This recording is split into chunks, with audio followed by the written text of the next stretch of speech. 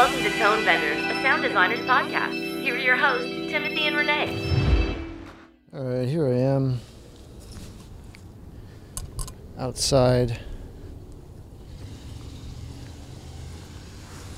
Walking.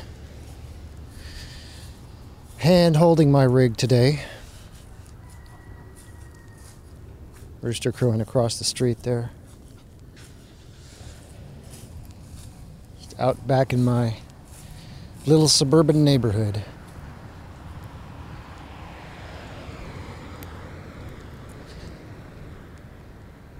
The rig I'm talking into right now is my trusty SM7B handheld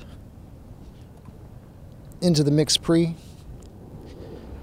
All of this is sitting in a little Amazon Basics gadget bag that was recommended to me by Jack Manhorn, and it fits just perfectly. It's exactly the right bag for this thing. And I got a little USB battery on the thing, and it's nice because I can rig the whole thing up and just go absolutely no worries out into space with this rig. Kind of impressed with the handling noise on this 7B because I'm walking. So I wanted to talk a little bit about a project I did recently that had a whole bunch of very interesting technical challenges to it. And I really can't talk a lot about the details of the client, but I think that's not necessarily going to preclude me from talking about some of the technical details, because that was what was really interesting about the project, in my view. So the reason this project was interesting was because it was an installation project.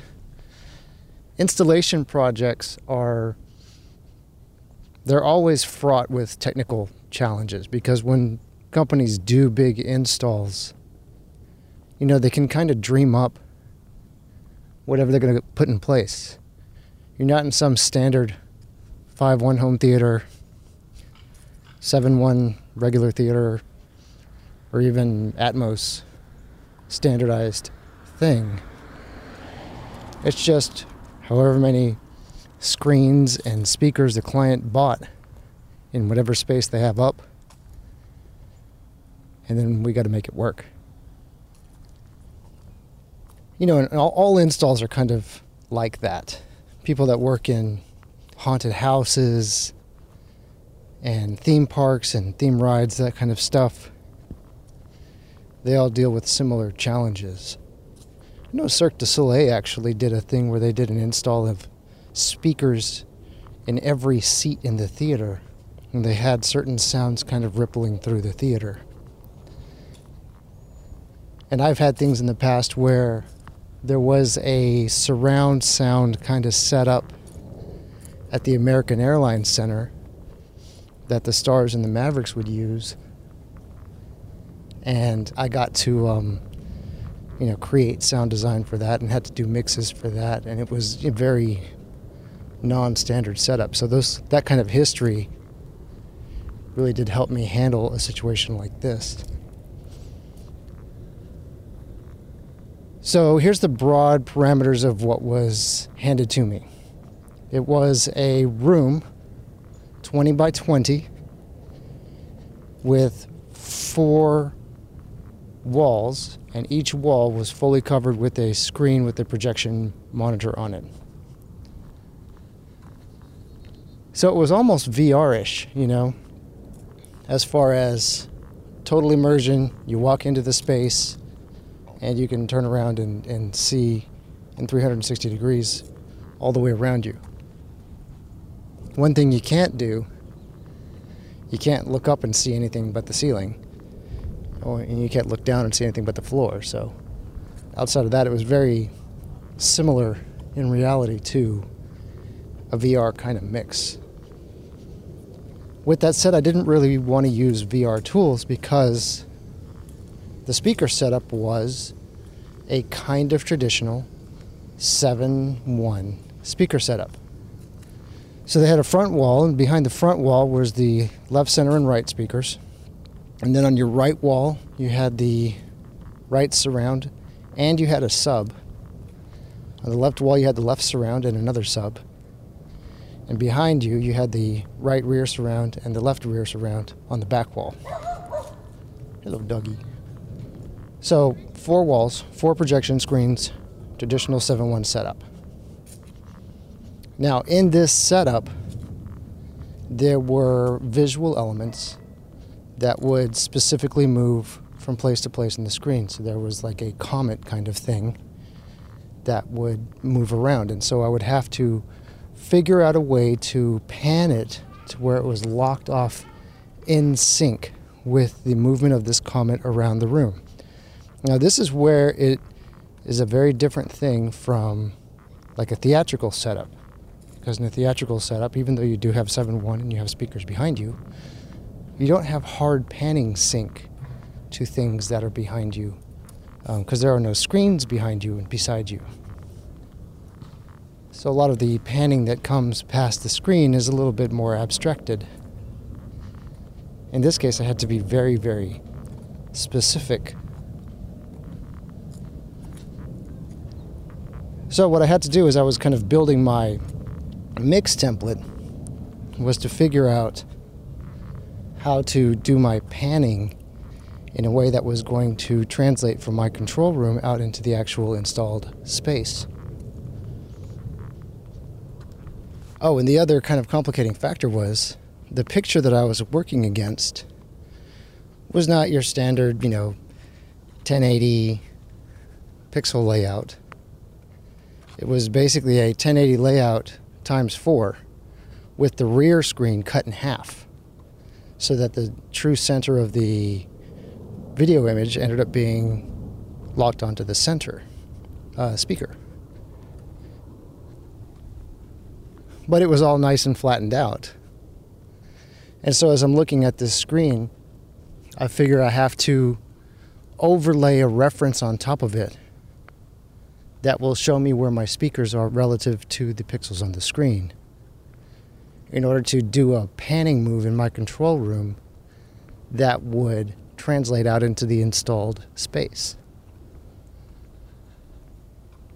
Fortunately, I was given a document that had the speaker layouts as they were, engineered, laid out against the proposed screen.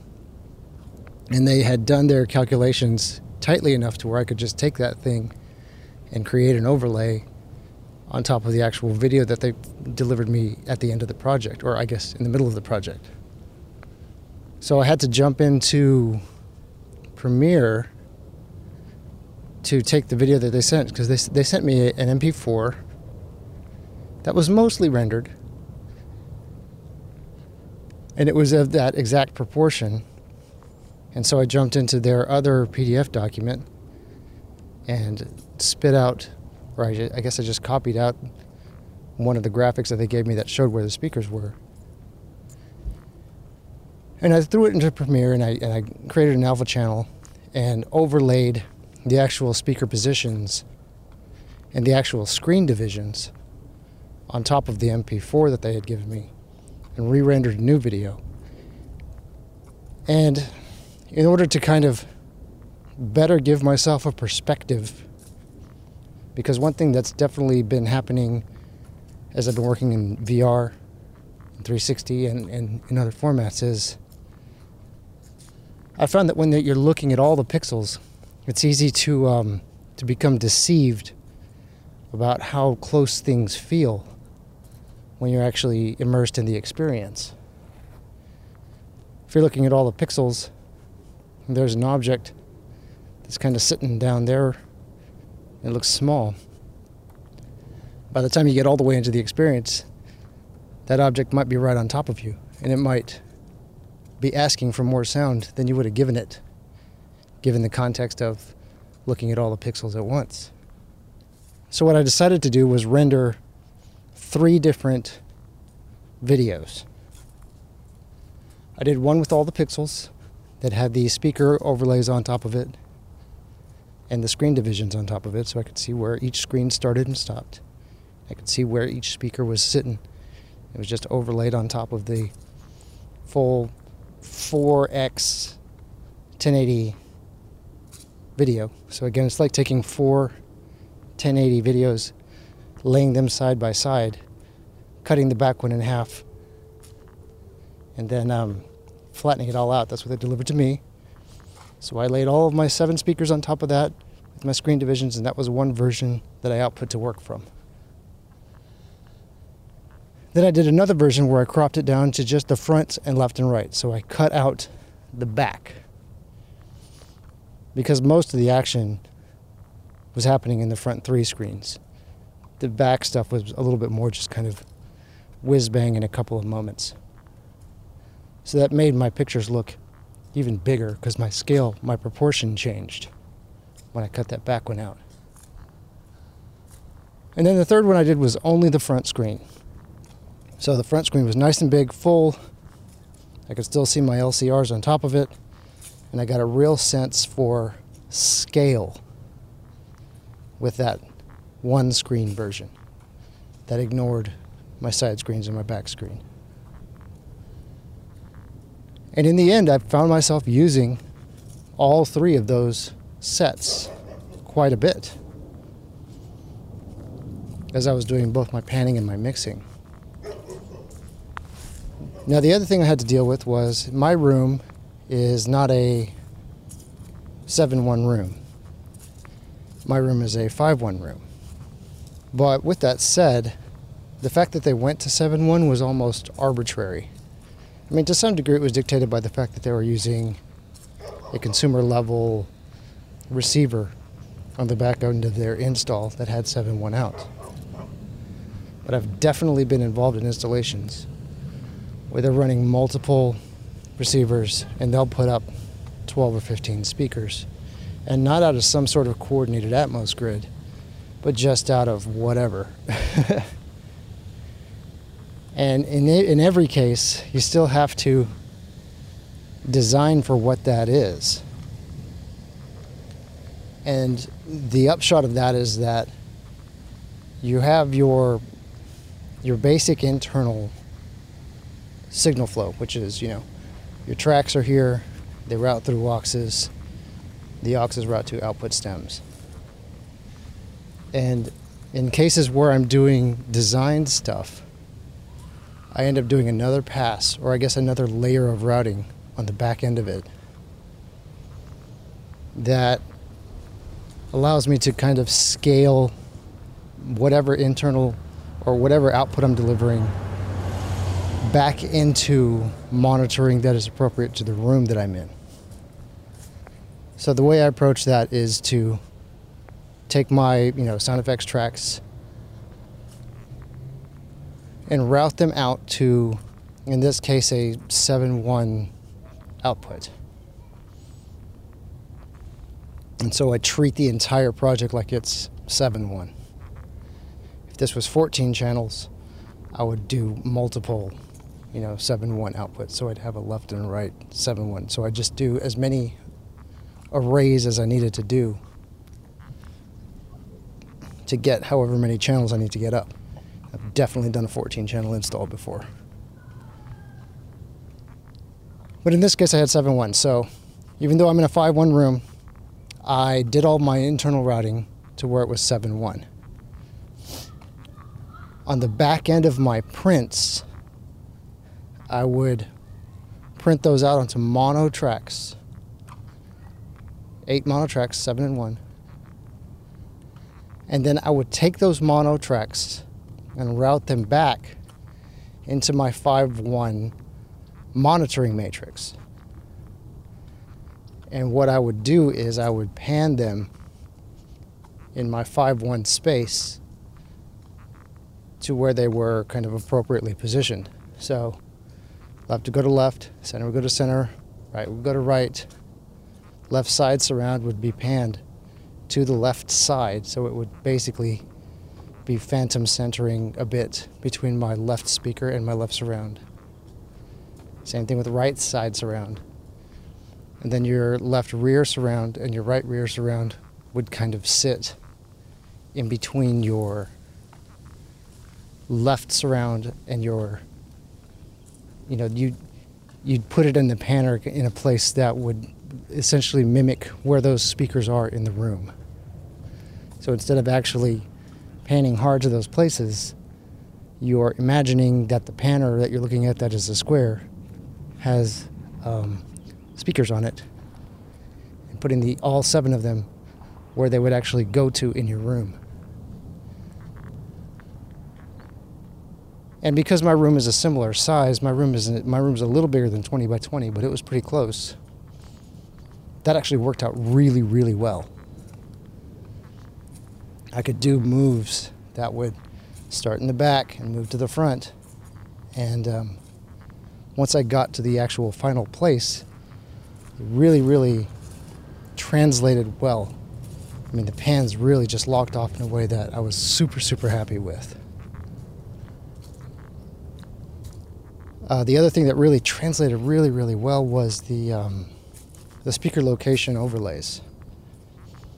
The moves that I were doing ended up having to be very, very precise because that Comet was zipping around and stopping and starting all over the place, and there was other, just effects all over the room. And man, the panning was just spot on. It was just locked right in. So in the way that I approached that in the actual mix was I would have my screen up that had all of my pixels up and all 7 speakers on it. And Dave Farmer out on YouTube has a quick little tutorial of an automation trick he does that is Glide to All enabled. I'll find it and put a link in the show notes. But broadly, what I would do is I would look at wherever the thing was on my version of the video that had all of my speakers up. And I would mark it. And then I would just kind of step through frame by frame until, say it was the Comet hypothetically or whatever, till whatever it was passed under a speaker. And at that point I would mark it and then step through frame by frame until it found another speaker, and I would mark it there.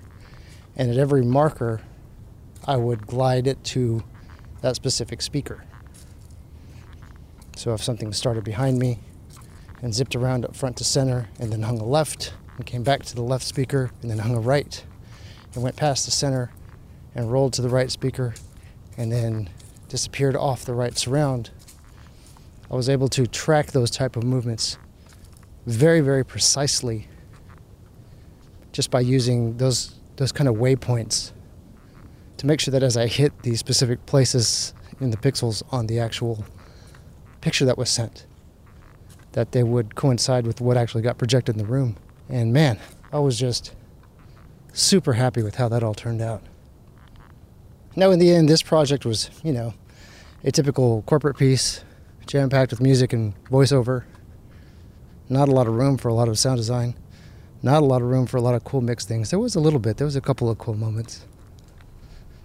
So, this type of thing can even be brought further if they write it to have more space. But that, the project was serving the needs that it needed to serve by having that much voice in it, so it was fine. But I was just super happy with how the steps that I had to take translated out. And I guess the reason that I really wanted to talk about it was to just kind of discuss the other type of creativity that you end up having to have sometimes. And it's less about sound designing and it's less about mixing and it's more about solving problems and solving issues. Some things that come to you and they're non-standard. And you got to say, all right, with the tools that are in front of me, how do I handle that? How do I approach that in a way that is going to work, is going to translate out into the world, out of my control room? My clients didn't tell me, hey, the best way to do this is once I give you this video, overlay the speakers on top of it and give yourself a couple of versions. They didn't tell me that because they didn't know that. That was something that I had to figure out on my own. They, to this day, have no idea how I managed to make all the panning work exactly. All they know is that it worked. And they very much did appreciate it. You know, they recognized that it happened. They were kind of surprised by it, but it ended up being very seamless to them. I just handed them back 7:1 files. They locked into the picture and it played back the right way. And they were just absurdly happy that they didn't have to mess with anything. And this is a project that took more time to set up, honestly, than it took to execute once it was up and running. You know, I spent probably 2 days dreaming up, you know, the answers to all the technical problems. But this was a short piece. It was like a 5-minute piece. So I might have spent a day and a half or 2 days doing the actual sound design and mix on the thing. It was a tight deadline too. But that also goes back to that Abraham Lincoln quote. If you give me a week to cut down a tree, I'll spend the first 6 days sharpening my axe. I'm sure I misquoted that, but that's the idea. So even though I know I had a deadline, I really did work hard on the front end to think through and set up a process that would give me a workflow and a framework that once I was in the middle of it, I wouldn't have to worry about it. I wouldn't be putting sounds on something or making pans going, man, I wonder how I'm going to make that translate later. You know, I took the time to solve all of that on the front end. And that really paid dividends when I was in the middle of the creative flow, because I wasn't having to stop and ask myself if this was going to work or not. I was just asking myself if it was working. So anyways, that's the story. I know it's kind of difficult to conceptualize just by me verbally talking about it without any visuals. You know, podcasting may not be the perfect medium to discuss this particular project, because there was so much kind of structurally and visually that ended up happening, but hopefully somebody got something out of that. I really do enjoy taking on those kinds of challenges. I consider myself to be extremely privileged to get to do this kind of thing in my day-to-day work. It's also right around the Thanksgiving holiday right now. And that's a real good time to also just kind of take a moment for me personally and,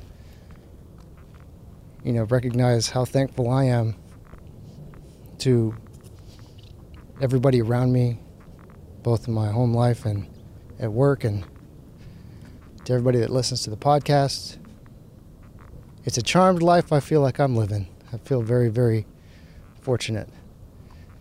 And I'm happy I get to spend some time talking about it. One of these days, if the company that I worked for does a postmortem on this thing on their website, which they're known to do, I'll put it up and I'll tweet it out again. We'll re-mention it. This one was fun to do, and I hope I'm not leaving out too many details with regards to how I pulled it off. If people have questions about it, if things aren't clear, let me know and I'll see if I can address it a little more clearly, a little more directly.